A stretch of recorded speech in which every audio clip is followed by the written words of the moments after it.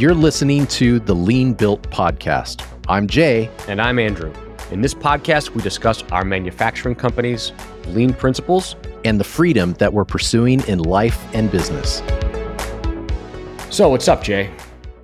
I've got a thought on teamwork and leadership. Okay. So on Saturday, my boys are playing soccer, right? They're on two separate teams. One team, he frustrates me. I have not watched I watched the first full game. I can't watch the other games not because of the players. They're just little kids, right? Yep. But the coach, his apathy, his lack of drive, his poor communication, and my younger son's team is 0-6.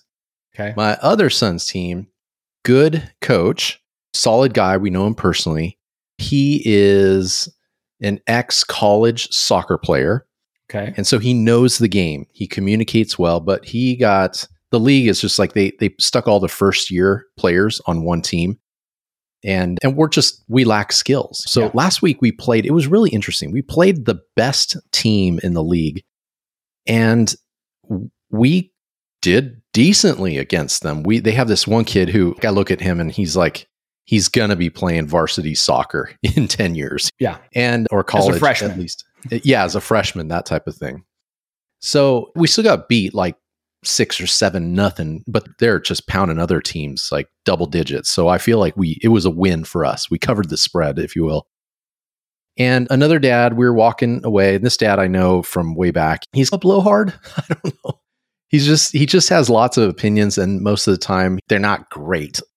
So I said, boy, tough game, but I was really proud of the kids because they held off this really good team. He said, yeah, that's the problem with this league. That team is stacked. If they knew what they were doing, they would spread them out over other teams. And how are the kids going to grow if they keep beating the snot out of everyone every year, every game? Well, yeah, you never learn anything by failing. Gosh. So he's got a point. Yes, maybe. No one. I grew up on the Mighty Ducks. The Hawks are deliberately like stacking the league, redrawing the boundaries, trying to get all the best players on their team because they just want to win. Mm-hmm. So I'm sympathetic, but I was also on the team that lost most of the time when I was growing up playing soccer. Sure. Yeah. And clearly it's made me an incredible person. And a great hockey player. So I don't know. There's two schools of thoughts. Like for him, I didn't say anything back. I just said, okay, bud, we'll see you next week. But there is something to being, because I've been on losing teams and it stinks and you just want to quit. You don't want to finish the season. You barely want to finish each game. And I've been on winning teams, and winning is contagious and so is losing. Snapping this over into the business or life world, I do think that, what's that saying? You're the average of your 5 closest friends And I do think when you're around people that are skilled, certainly, okay, so I'm at a new church now. We've been here 2 years and the level of musicianship is they employ like literal professional musicians. And then they have a mix of professional musicians and volunteers like myself. And I feel like I've doubled my skill at bass in the last 2 years playing with this crew because the professionalism, the consistency, and it's just more fun. It's just fun. And so I was thinking about that. And before I criticize this other dad, I was thinking, what do we do? Do we take, like in a company that may be struggling, do you just get rid of the bad players? They're okay. Yeah, okay. Stick them on the sidelines or something, or rotate them in and out. Or do you bring in all rock stars? And rock stars are more expensive. And so, it's an interesting discussion, at least a mental exercise I've been going through. I'm going to lean towards you want to stack your teams. That's what you want to do. You want to stack your company and look for diamonds in the rough and bring them up, but be really selective. I don't know. What are your thoughts on all that? Well, so I played soccer all growing up. And there's a very big distinction between individual sports and team sports. And there are pros and cons to each. One of the pros of an individual sport is if you do the work, you're the one who gets to act and make decisions. Whereas on a team, your teammates can let you down. Yeah. You can be the one who doesn't get the ball right at the buzzer. Mm-hmm. And you're confident you would have made it and the other guy doesn't. Or the classic example in soccer is you get a game that goes to PKs at the end and you hit yours and two other guys on your team kick it over the crossbar and you lose. Right. And you're just like, guys, I did my job. Yeah. I hustled for 90 minutes plus stoppage time, and I hit my PK, and you didn't hit yours. Come on. Mm-hmm. Mm-hmm. But the flip side of that is you can be the one who lets the team down. And that's a whole different kind of bad feeling. When you go out by yourself and you get beat. Yeah. It's like, okay, well, I was swimming and I came in 5th out of 8 people. And the guys who were ahead of me, they beat me. Yeah. It wasn't close. I wasn't in contention. I couldn't have shaved a meter or two here or there and caught them. Like, it was just, I got beat. Yeah. But I'm trying to think. I recall a quote. I think it was from Michael Jordan. I'm pretty sure it was an NBA player, but he basically said, there are 2 kinds of players when it comes to the last play of the game. Guys who want to have the ball and guys who desperately want to not be the one who has to have the ball. Right. And interestingly, personally, I tend much more to be the latter. When push comes to shove and it's totally clutch, I had a formative experience in high school of being the one who missed a shot that would have changed the game. Mm-hmm. And the sort of crushing weight of everybody was watching me, my whole team was counting on me, and I whiffed it. It's like, I don't ever want to be in that position again. Now, in life, you rarely get examples that are that pure and singular. Yeah. But sometimes you do, and they're either amazing or they absolutely suck. Yeah. They're completely demoralizing. And on the question of whether or not surrounding yourselves with rock stars is the right approach, I think a lot of that depends on age. So I've got a couple kids playing soccer. So for context, how old are your sons who are playing? 7 and 10. Okay. Basically the same age as my 2 kids, my 2 boys who are playing. And when you're at 7-year-old age, you're not playing full fields. You're not playing full-size goals. You're often not playing actual keepers. You're playing like 4-on-4 or 5-on-5 on a reduced field with a reduced goal and simplified rules. You don't have all this. And some of these kids don't even know they're playing. They're out, they're dressed up and they're standing on the grass. But go ahead. So my youngest son has a very good coach. And our area has a pretty solid from young age up soccer program that's available to all ages 5 or 6 and up. And pretty much no American youth soccer league is anything like what the youth soccer leagues are in Europe or in places in South America. Like if you're in Germany and you want to make it to the Bundesliga, there's an enormous series of things to go through. And by the time you're 10 or 12, like the die is cast. You're either on track to get there or you're not, and you can't. And I don't particularly like that sort of approach. I don't have any aspirations to have any of my kids be professional athletes. At this point, I don't think any of my kids have aspirations to be professional athletes. But certainly, if a kid really wants to be a pro athlete, then I would want to surround that child as early as possible with people who are more advanced in every way. People who have a stronger mental game, who have a stronger conceptual and strategic game, who have a stronger physical game, who can run harder, longer, faster, who can hustle more and beat him to the ball over and over and over, because he has to learn that as he grows up, he is always going to be in a league with people who are bigger fish than him. Mm-hmm. And he can hold his own there. But if he slows down and stops working, he's going to fall completely behind. Yeah, that's right. But in a youth soccer league of 7, 8, 9, 10-year-old kids, a lot of it is just about learning the basic coordination and skills of handling a ball, learning how to communicate with your teammates, learning how to take instruction from your coach in real time on the field, and start to develop game awareness. Yeah. And none of those things really depend on you having great teammates, although great teammates help when it comes to communication and passing and getting to a point where you're starting to run more strategic plays on the field. If everybody else on the team is out to lunch, you can't do it. But you can still learn an enormous amount even if your team isn't great. So I guess it's fair to say at a younger age, you want good instructional coaches. At an older age, both. Yeah. So the experience we had last year, maybe it was 2 years ago, when my older son was at the younger level, was he had completely novice volunteer coach who had not played soccer. Just didn't understand the rules, didn't know the game, hadn't played. Mm-hmm. And I was only able to attend a handful of practices and 1 or 2 games that spring season. So I was not in a position to volunteer as a coach. I couldn't fit it into my schedule. But even with very little experience ever coaching soccer, as someone who had played soccer for years, I would have been head and shoulders above this other volunteer coach, just in terms of understanding the basics of the rules and giving my kids some simple drills to work on every practice, to work on trapping, dribbling, and passing. Yeah. Mm-hmm. And nowadays, the only sport that I do really is jiu-jitsu, and that's a solo sport. Right. When you go out on the mat, you get beat, or you beat somebody. Yeah. And it is kind of nice. What I like about jiu-jitsu is it's time and points and submissions, which means you can be down.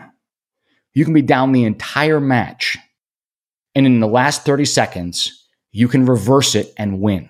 Mm-hmm. And so there's always this sudden death risk in both directions that you can come from behind. It's not like, in baseball, the bottom of the ninth, you're down by 12 runs. It's over. Yeah. There's no way to ring the bell, hit the bullseye, and overturn the game. And I like that jiu-jitsu still allows that the way that it's structured is if the match makes it to time, whoever has more points wins. However, the match can end at any time with a submission. And that means even if you're dominating, if you get cocky and you get lazy, you can lose in a split second. Mm-hmm. And if you're the underdog and you're losing and you're getting ground into the mat, if in a moment you see an opportunity, you seize it with all the strength you have left, and you pull it off, you can still win over somebody who was up on points 8-10-0 on you. Yeah. Man. That doesn't happen to me a lot. I'm normally the guy who gets behind on points and stays there till the time runs out. Yeah. Well, I guess I'm trying to extract, I suppose, like the business principles that you can apply to life in this. Because I would say that me playing high school and baseball through college, good teams I was on, they were either fun, like my high school baseball team. I played 4 years straight with them, same guys. Yep. And then I played like all different rec leagues or little league. It just, those weren't fun because I didn't have a relationship with those people. Yep. Most of the time we weren't good. I played in a winter league game that we were all new to each other and we crushed everyone in the league. That was fun, but it doesn't really stand out. But I would say that well, you open any leadership book and it's always going to say that the team wins or loses, rises or falls by the coach. Or there's players like you put a LeBron James on a 5-man sport team like basketball. He's going to dominate. It's disproportionate to the number of players. But when you have 11 men on a football field or one batter versus one pitcher, it's very much a team sport, but it's individualized. Yep. Yeah, for me. And plus baseball is it's a sport of failure. Great hitters fail 7 out of 10 times. Yeah, that's wild. There aren't that many sports where the average at the highest end is so low. Right. Yeah, that's right. So the other games that I play, like when it comes to games, I like chess and I play disc golf. Both of those are individual sports. Right. Yeah. You can play doubles in disc golf, and that's really fun. Doubles is a hoot. And the rules are a little bit different because you basically you each throw a drive, and then you play from the best lie. And then you throw an upshot and you play from the best lie. And there's a whole different kind of strategy and fun to that game because your teammate has the opportunity to save your bacon if you make a bad shot. Mm-hmm. And if you make a great shot and your teammate hasn't thrown yet, they can just go for it. They can full send it, try to win it, go for the Hail Mary because you've already got a solid shot in the bag. And if theirs turns out to be trash, no problem. And so you can have a lot of fun playing certain kinds of things way more aggressively in doubles because you've already got a good drive Right. to play from. Well, So the you can risk has been mitigated. Yeah. There's no downside. Yeah. You've hedged your bet and just go for it. You're Yeah. 90 feet away. You can see the basket. Your partner made a great layup. You're going to have an easy putt if you play from his lie, but you can go ahead and just try to run that from 90 feet and just crash the chains. Because if you miss and you skip and you go 50 feet long, doesn't matter. How about this for a parallel in machining? Customer ordered 100 parts. You nailed 100 parts. They're great. You still have 20 pieces or 10 pieces left over. Hey, let's push some feeds and speeds. We'll never use this end mill again. It's reached end of life. Let's see how hard we could push this thing and machine and then extract that data. That's what I would do. If we had time, we would push it. Because I've done that. When we were developing the RotoVice, I said, okay, buckle up. I'm going to break a tool today. And they were laughing. And I was serious, okay, well, we don't know this material. This was back in 2015, 16. We don't really know this grade of cast iron well. Push it. 100, 150, 200 inches a minute.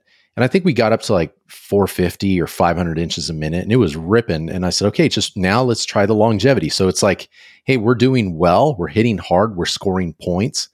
But is this sustainable over time? Are we going to drop out in the third round? Are we going to get killed in the fifth or sixth inning or the last 20 minutes of the game? It's the kid who takes off at a 100-meter pace in a 1 mile race. Exactly. And, yeah. Oh, great. Well, a quarter mile from now, I'm going to pass him and he's going to be dying. So you know what frustrates me about that? There are certain content creators that show that part of the sprint where they go, oh yeah, you can push this tool. Yeah, but for how long? You haven't shared how long you can push that tool until it goes boom. So yeah, it was after probably what you're talking about. Okay, that's fine. Yeah, I'm being super vague. No, but for me, it was like, okay, well, we're not going to go over 500. I'm satisfied with that. And once the cutting edge started to wear, the tool load went up. I suppose the deflection also went up, and then pow, or boom, I should say, went the tool. And I go, great. Okay, we were cutting at like 200 inches a minute. Let's say 150. I ran it at 500. Why don't we split the difference? Let's aim for 250, 300, see how that does. And those are the feed rates to this very day, because we just needed to break a tool. Like I always tell the guys, if we have a mistake that costs us money, I think there was one that was kind of significant. Oh yeah. So we went with a new heat treater. Oh, man, this is so bad.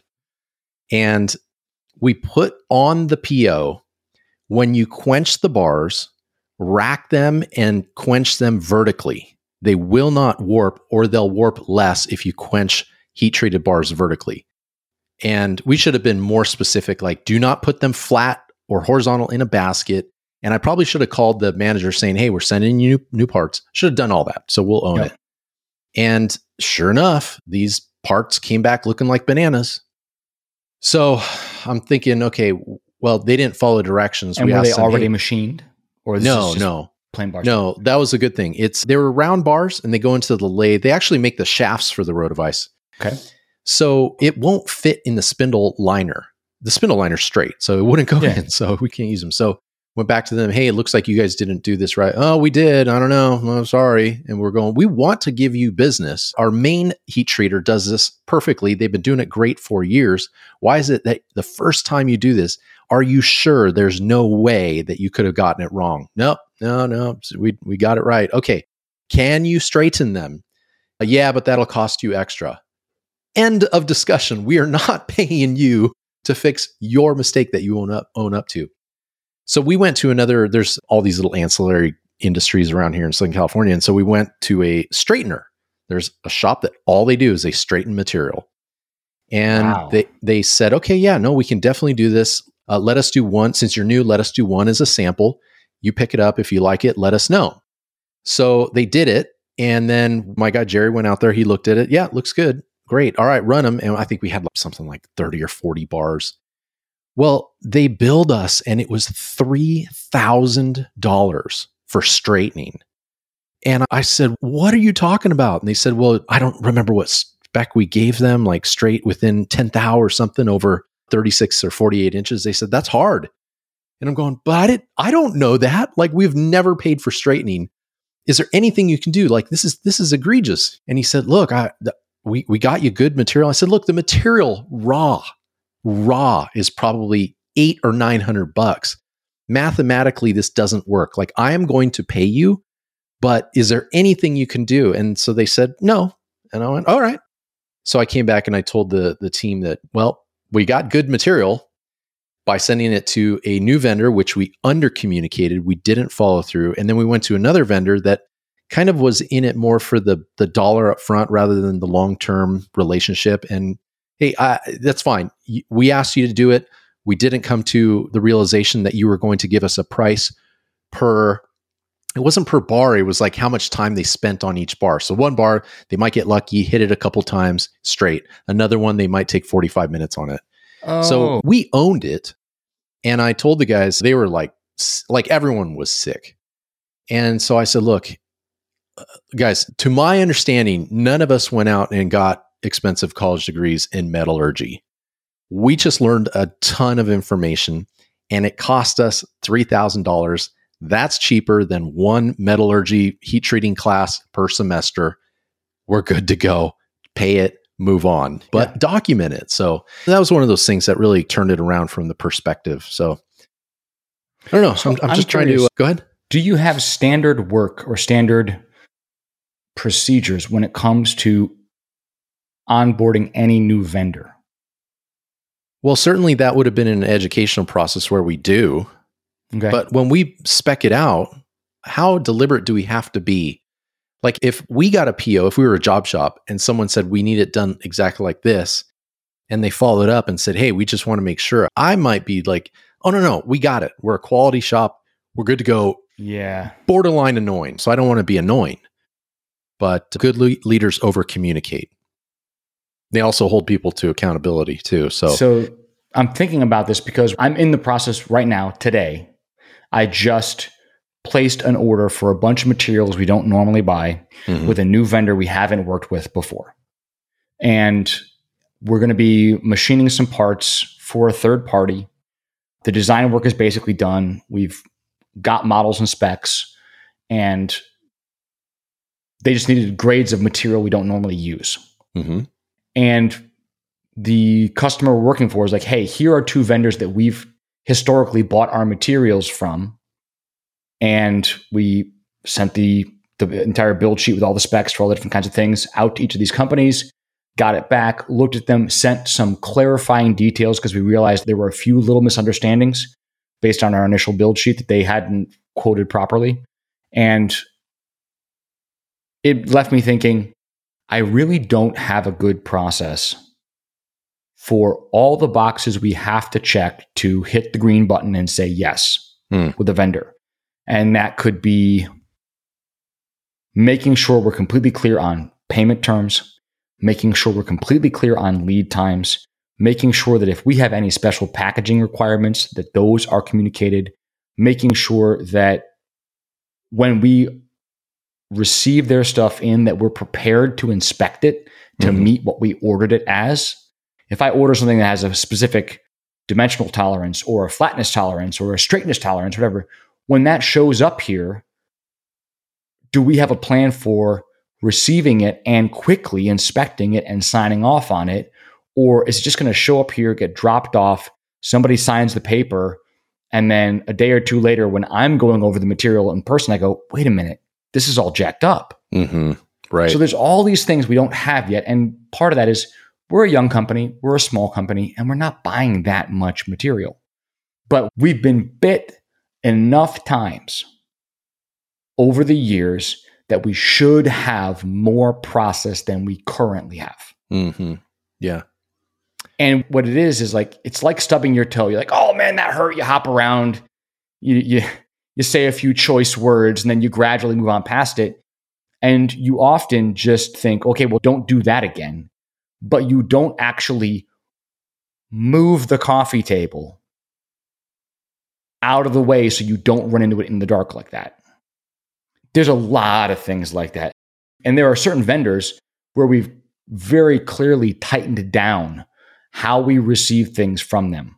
When we receive things from this vendor, we immediately unband the pallets. We immediately caliper all the sheets and make sure they send us the right gauge material because they have in the past shipped us an entire pallet of the wrong thickness of sheet material. And what happened was that was a spare pallet. We didn't unband it. We just threw it on a pallet rack. And when we were down to our last 5 sheets of the previous pallet, we went to open this one up and then realized that when we received it in 2 months ago, we hadn't double checked it and it was all wrong. And so we were then way behind. We couldn't get more in time. We had to go to a different vendor for a different material and rush it to have enough to make the things we needed to make. It was an excruciating experience. And so now anytime we get a shipment from that vendor, we unband it immediately. We do a hard count of every single sheet to make sure the numbers are right. And we get calipers out. We measure like every 10th sheet we measure to make sure, yes, these are all gauging correctly. Because the stress of, it's just like driving a car.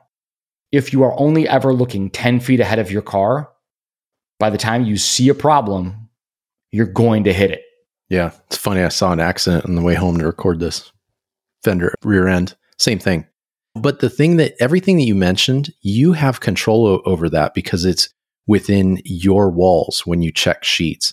Yeah. I told one of the guys in my company, I said, do you realize that all of our problems that we're facing this week are because of outside sources?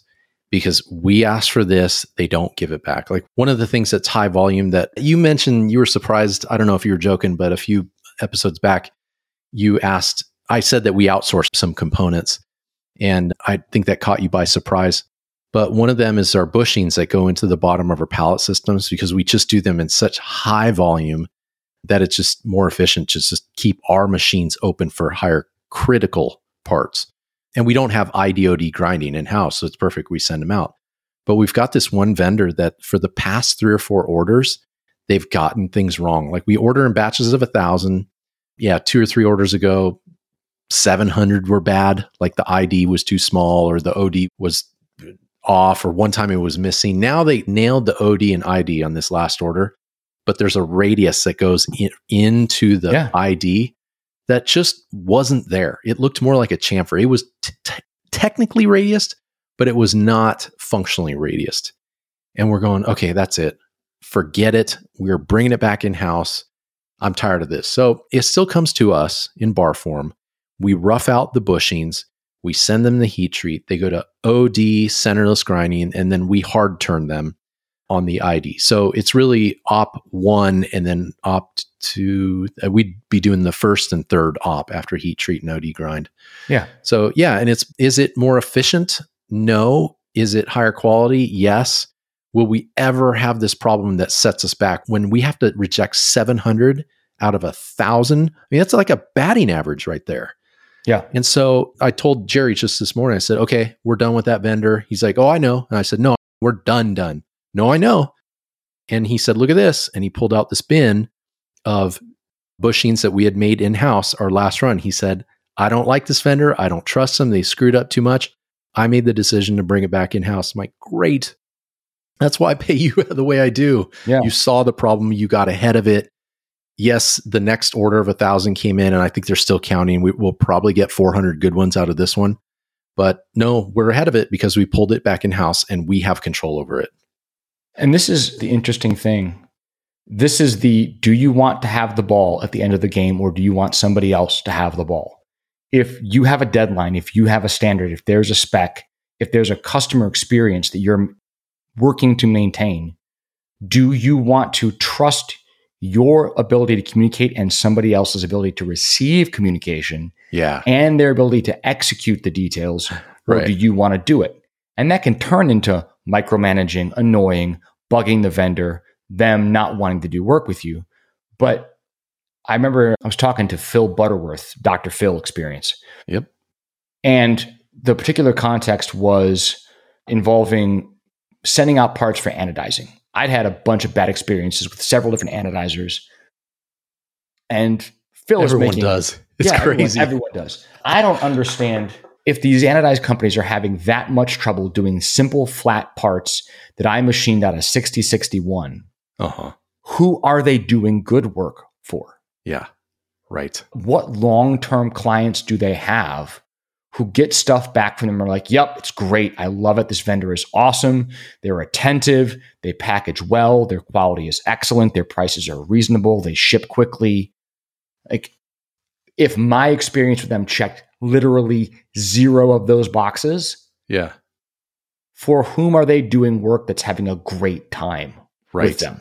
Yeah. But what Phil said that I thought was really interesting was, and I've seen the same thing from Paul Akers talking about solving supply chain issues upstream, is that Phil was talking to his anodizer and saying, what can we do? What can we do before we send you parts to make those parts absolutely as easy and smooth and consistent to process? Because if we need you to have a high batting average, we do not want to be throwing you curveballs. We want to be throwing you a beach ball straight down the middle, and you've got a 10-inch wiffle bat, and you can't miss. So what can we do to make sure that when our parts get to you, they are the easiest parts you run? That they're clean, that they're not oily, that they're not smudged, that there's nothing going on with them that will make it difficult for you to anodize them properly the first time. Mm-hmm. And so that resulted in them having pretty intense clean and prep procedures in-house before they very carefully package all the parts and send them out. Mm-hmm. And they send everything out in returnable packaging, where they've designed all their stuff, laser cut it, foam, whatever it is, so that every time they send something out to that vendor, the vendor knows we don't chuck this packaging. Mm-hmm. Because they're not sending greasy, dirty parts in random piles of bubble wrap where the vendor gets it and is like, okay, well, that bubble wrap is now a greasy mess. And once these parts are washed and cleaned and anodized, I'm not going to want to put them back in this sack of nasty bubble wrap. Yeah. I'm going to have to figure out some way to package them myself. Phil cleans those parts to be sparkling. You can eat off them. Yeah. And then packages them exactly how he wants them returned, ships them, and the vendor receives them and basically doesn't have to clean them, doesn't have to do anything. They are ready for anodize. Yeah. And that was such a neat concept because I've never really considered doing that. Did you say it to me? But it's never take your dirty car to your mechanic? Because I didn't say that. Okay, yeah. Someone told me that recently. Never take a dirty car to a mechanic because the way it shows up, they see, oh, this guy really doesn't care about his car. And so another heat treater. Okay, so you've on one of the videos we previewed some of our new work holding products. One of them is our Max 4. It's going to be a rotary pallet system for 4 axes, like for a rotary. And we sent them. We have, first of all, we don't use wooden pallets. We have 2 sizes of plastic pallets. Then we line them with 2 sheets of double wall cardboard. And then that is held down with shrink wrap so it doesn't move. Then we put our parts on. Oh, there's white foam, polystyrene foam. And then in between them, we cut little strips so no parts touch each other. Even if the pickup got into an accident, they would not bang against each other. These parts, these high value, high accuracy parts, the bases, came back on a wooden pallet with nails sticking up out of it. And I'll send you a photo on Signal after this. Maybe I'll just post it if we post some stuff about the podcast. But it was just so bad, and they screwed up. Well, that was the other thing. We made 50, and I said, don't send all 50, send 20. Man, see, that lean principle right there saved us because we got probably 8 or 10 good ones back, about half. And so had we sent all of them, we would have gotten all the parts back bad. So now we have good ones, and we're just going to find another heat treater. And the good heat treaters are backed up, which makes sense. The bad heat treaters, oh yeah, we can throw it in the oven today. Well, you kind of want to think twice about that. So I don't know. You can have it good. You can have it fast. You can have it cheap. Yes. Pick any 2. Yes. So I don't know. It's the same old. I feel like, again, it's just all our problems right now. And I'm not saying we're perfect, but certainly like some of these things we've been dealing with, I'm just slapping my forehead going, what is going on? Like what? Do you How have hard anybody, is this? Do you have anybody in your company who is the person that the buck stops with when it comes to vendor management? Yeah, that'd be Jerry. He's our outside services And guy. that's an interesting thing where as we've added more vendors and have purchased more things from various places, we've now gotten to a point where I do very little of our purchasing. And that's how I like it. I don't want to be the person who's reordering routine items. That shouldn't be me. That should be systematized. That should be press the easy button, order the right thing. I shouldn't have to go dig through my emails for the last time we ordered this a year and a half ago and find the part number. None of that. Right. But the process of consistently and clearly communicating our expectations to vendors and letting them know that if anything that we've asked for is unusual or impossible or going to be very difficult or cost some additional thing, we don't want to fire a PO off into the dark and then just say, yeah, we did our half of it. We sent the PO. The parts will get here when they get here. I'm very willing to talk to vendors because I want to make sure that if we ask for something that they don't understand or we ask for something that they know isn't going to work, they're the experts in what they do. Yep. Yeah. And I want to adjust to that as much as I can while still accomplishing the end goal, which they as a vendor are supposed to serve. Yeah. But I've heard on the Business of Machining podcast, both of the Johns on that have had vendor issues. And I think Saunders actually went out to the vendor to say, I don't remember what they were providing, but how can we help you do this? How can we package it better? And how can we help you? Same thing that Phil Butterworth does. And I do think like our most valuable vendors, for example, our shout out to our anodizer Plateronics. I've literally been working with them for 16, 17 years. And whenever we have a new product that goes to them, like I drive out or I email them and say, hey, we know that you guys do a great job. Just want to go over this. And I use that in training with employees. Like I'll say, hey, let's say Alex, completely competent. Hey, Alex, I want to show you this. I know that you already know this. I know that I don't need to tell you this, but for the sake of clarity and accountability, I'm going to tell you this right now. When you tighten the vice jaw, use whatever, this torque wrench, that type of thing. And he's like, yeah, I got it. But it's that type of consistency. We at least need to be consistent, even if we're, like I said at the top, good leaders over communicate. And not in a disparaging way. Where did that come from?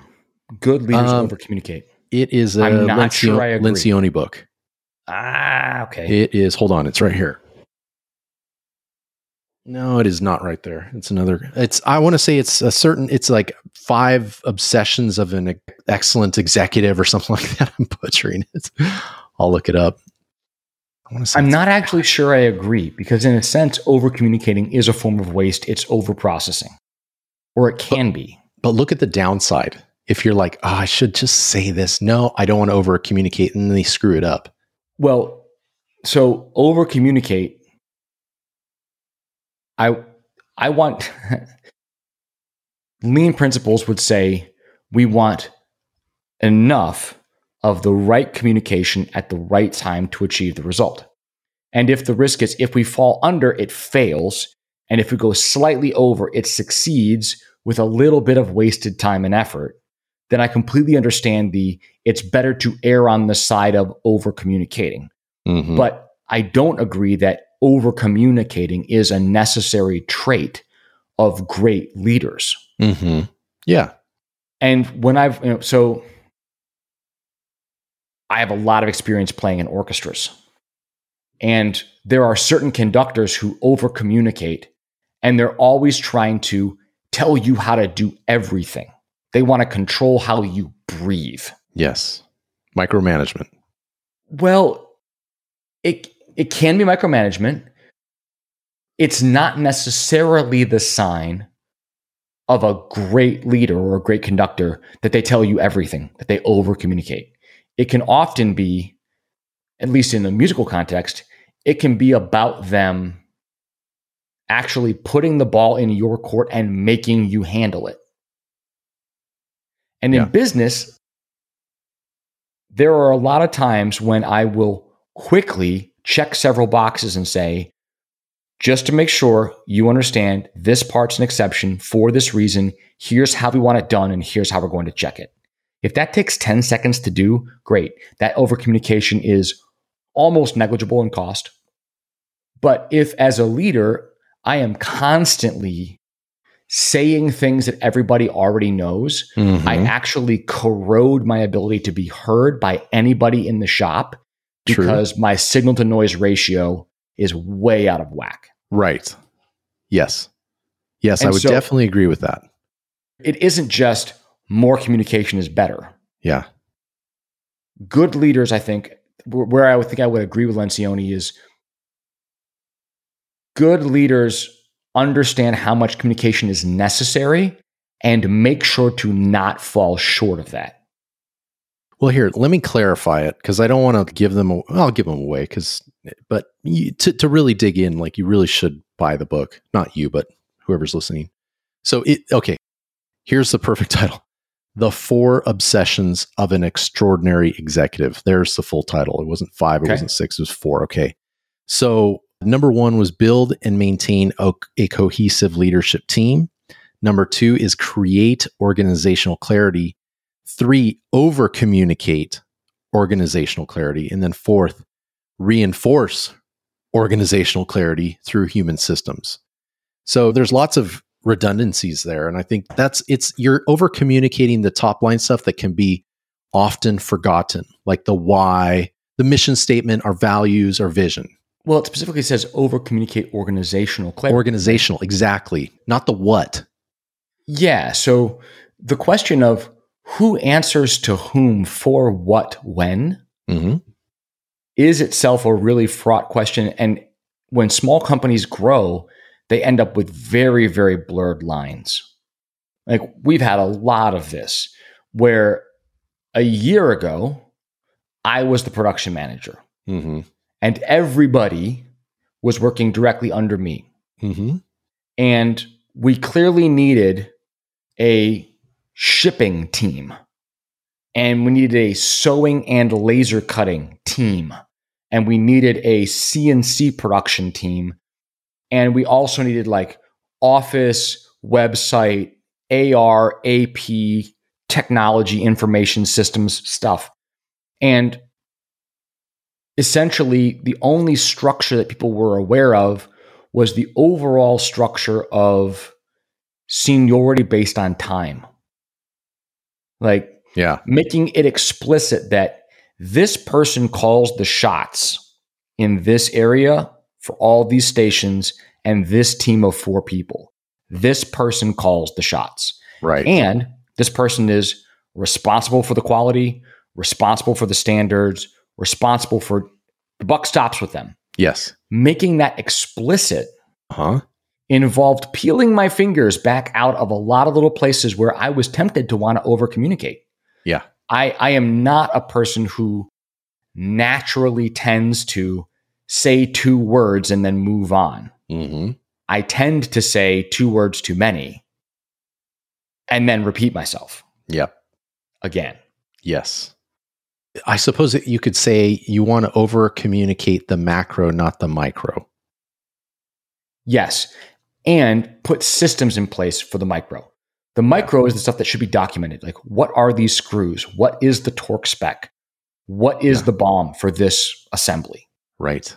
And that stuff should be communicated through a process that's available to the assembler and not require me to sit there and over communicate to them in real time. Like, remember, that's a 5/8 inch screw. Yep.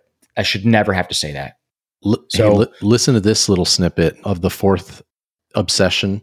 Yeah. Again, it's reinforce organizational clarity through human systems. Communication alone isn't enough to sustain your health. You must build the clarity into 4 processes and systems that drive human behaviors: hiring, performance management, rewards recognition, and dismissal.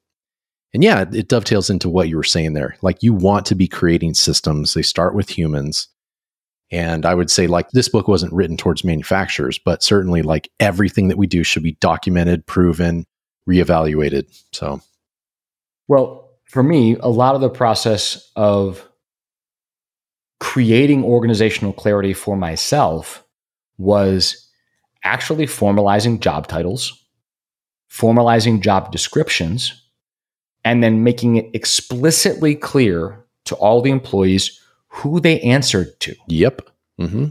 Because in a company of 8 people, everybody can answer to the owner. Right. In a company of 20 people, it starts to get complicated. Mm-hmm. In a company of 50 people, it's not functional. In a company of 100 people, you can't all answer to the owner. It can't work. Mm-hmm. Right. And for me, deciding those things intellectually, like, okay, this is how we're going to structure it. This person's going to be over this area, and these 7 people are directly reporting to them, is only the first step. And the rest of it depends on me then not stepping in and subverting that structure, not creating organizational confusion by making an end run around the organization that I've just described and intervening to deal with things directly for which there is a person in the structure who is responsible to deal with it first. Yeah. That is almost verbatim out of the book Rocket Fuel. Okay. By Gino Wickman. Have you read it? I have not. Okay. Because they literally call it an end run. Yeah. When the owner or the visionary goes around the person that they've structured as like, here's my shop foreman, go around them and go talk to an operator. Or, operators going to the boss, kind of an end run. You go to your foreman, your supervisor first. So, yeah. I'm not a firm believer that there's no place at all for end runs. We had a discussion this week with my production manager, and it was about a particular thing that I care about as a part of our company culture. And I said, you can talk to this employee about this and explain how we want this behavior to change, or I can do it because ultimately the company culture flows from me. Yes, exactly. The buck stops with me. Yep. And there are certain kinds of things where, like, if you're going to dismiss a person for being consistently late to work, you want that to be handled by the person that they report directly to and then documented. And if it needs to escalate, then it escalates. And eventually, if it comes to firing a person over that, you want there to have been a series of steps that got worked through before you let them go. Yeah. You don't want to just, as the owner, fly off the handle one day and fire them saying, I'm sick of you being late. Right. Yeah.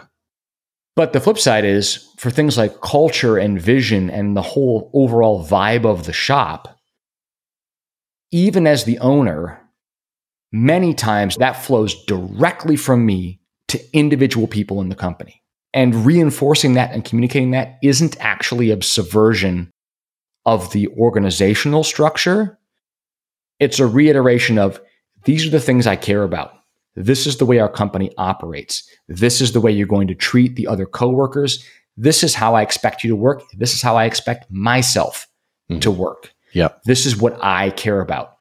And that way they understand that anything that they encounter with their immediate supervisor is not that immediate supervisor saying, I don't like the way you do this or that thing, and I'm going to impose something on you. They're hearing from me, this is what I expect. And this person's job is to make sure that's happening. That's right. Yep. Love it. Hey, I got to run. Yep. See you next week. Have a great day, Jay. You too.